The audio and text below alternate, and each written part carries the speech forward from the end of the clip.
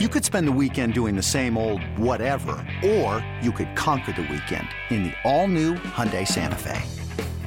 Visit HyundaiUSA.com for more details. Hyundai, there's joy in every journey. This episode is brought to you by Progressive Insurance. Whether you love true crime or comedy, celebrity interviews or news, you call the shots on what's in your podcast queue. And guess what? Now you can call them on your auto insurance too with the Name Your Price tool from Progressive. It works just the way it sounds. You tell Progressive how much you want to pay for car insurance, and they'll show you coverage options that fit your budget. Get your quote today at Progressive.com to join the over 28 million drivers who trust Progressive. Progressive Casualty Insurance Company and Affiliates. Price and coverage match limited by state law.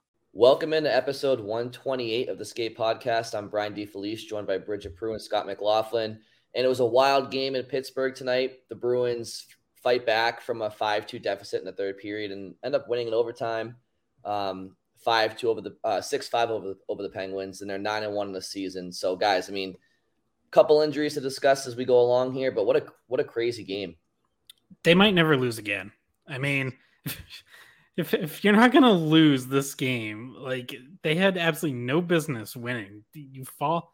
First off, you get off to a slow start, on the road against a desperate team that was coming off a terrible road trip. You knew the Penguins were going to be desperate. So slow start. Then you end up falling behind 5-2. Derek Forbort gets injured, leaves the game, doesn't return.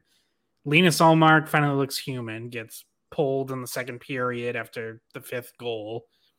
Jeremy Swayman comes in, then Jeremy Swayman gets hurt, leaves the game, doesn't return.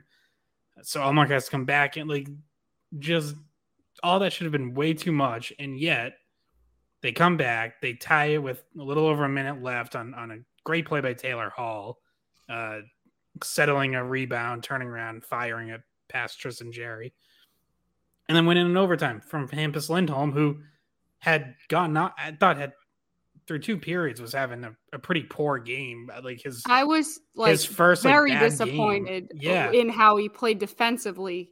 And then I was expecting to come on here and talk about that because we hadn't seen that from him yet, but he was on the ice for, I don't know, at least 3 of the goals and was responsible for some of the breakdowns in coverage. 4 goals, Bri? No, I think he had 4 points. So then he ended up with he was a -3 at one point. He ended up with an even rating on the night. Exactly, which just tells you the defensive part of his game was not there, but his ability to use his skill set and his speed and just create offense from it. It was just, I completely expected to come on here and kind of rip him, but then he redeemed himself in other ways. So the defensive side of his game was kind of ugly at times. He was on the backside of some of these guys when they scored, out of position or, he just did not look good, especially in the first period, playing on the defensive side of things, but then obviously scores the game-winning goal. And you're like, that was an incredible shot. And he skated the puck all the way up the ice on his own. And he completely made that play out of nothing. And so it was like, all right, defensively, his worst game as a Bruin, probably at least his worst game of the season. And then offensively, maybe his best game as a Bruin. So it was just I swear to God, that game was drunk. It was just out of control. By the way, they win and they get a great overtime win. I did not enjoy 2 seconds of that game. That game was just driving me absolutely crazy, especially the stuff with Tristan Jarry and they hate him for some reason. And it's it dates back further than this year, Marchand punching him in the face and high sticking him in the face. I have no idea what he did to them or what the hell. Maybe you guys know. But they don't like that he flops, which he does. Oh, he does flop. Oh, it was so bad. And we can talk about that too. The goal that got called back by Bergeron, whether or not you guys thought that was goaltender interference, but definitely on the play that Greer kind of made contact with him, he just fell down out of nowhere. And I was like, okay. And then, some of the analysis was you got to protect your goalie. I'm like, he was fine. He was also fine.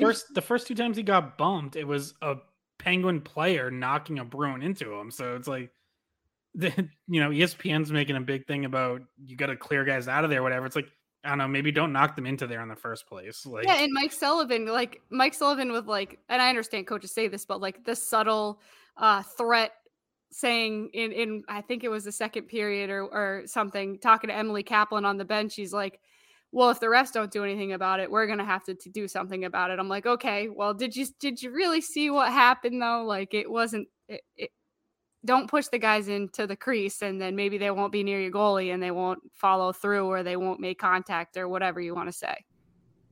Yeah, I think the Bruins don't like him because he flops, like you guys mentioned. But he also, you can tell he talks a lot of trash under that mask. And oh yeah, he was talking with Foligno. I saw Foligno and him going at it at one point. But even dating back to last year, like he was chirping Marchand. That's why Marchand just like randomly punched.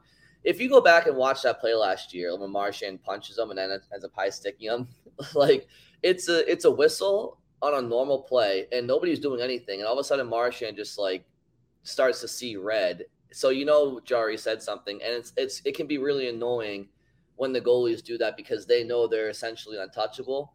So they're kind of just throwing grenades without having the fear of having an answer for things. I think the Bruins find that annoying with him. I mean, on that front, I kind of have to give credit to Jerry. Like, if you can get under guys' skin that way, then by all means go for it. I mean, last year you got Marchand off the ice and suspended for 6 games. Like, more power to you. That's on Marchand, getting sucked into that. But I also feel like the flopping I definitely don't like, though. But trash talk, have at it.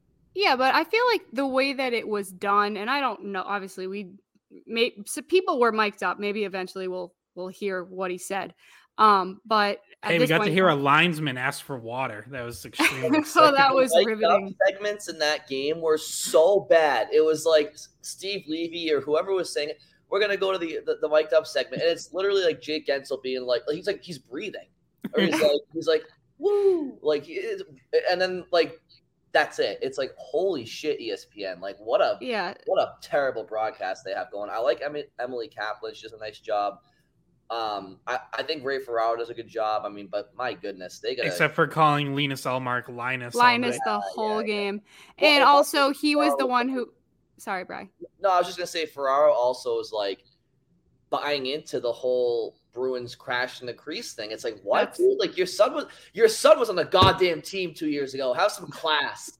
But no, the producers were in their ears, like saying, like, oh, create the storyline that the Bruins are, the big bad Bruins are charging the crease. Just annoying. I see. I'm a play-by-play broadcaster.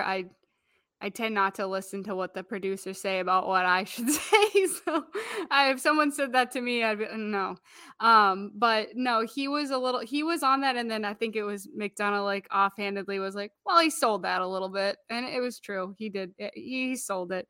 What I was going to say though, about, you saying Marchand getting baited into that last year. The thing is, when you're Tristan Jarry, sometimes if you set that like tone for the game, you end up getting your own guys involved in that too, though. Because if someone doesn't immediately respond and retaliate to what you said, like it boils over later in the game. And like you end up having Sidney Crosby going the other way and kind of taking a little shot at Ullmark. You don't want your skilled players going down and doing that, and then they get retaliated against. It's just like a whole cascade that you set this tone, and I thought it was going to get ugly, honestly, at the end. If it wasn't a close game, if it ended up staying like a 3-goal game, I thought maybe it would get ugly. I mean, I feel like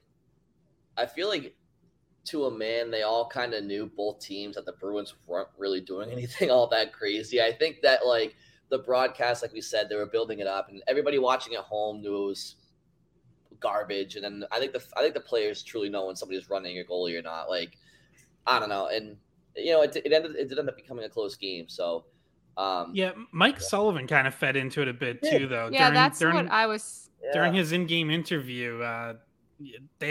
Emily Kaplan asked him about it, and he was like, "Well, that's twice that they've done it. The refs are gonna have to clean that up, or our guys are gonna have to do something." And it's like emotional. Yeah. So I mean, let's jump back early on, kind of break down the game a little bit here. Bruins go down 1-0. They claw back in it. They take a 2-1 lead. Charlie Coyle scores, I think, for the third straight game in a row, and good play from Frederick going to the net.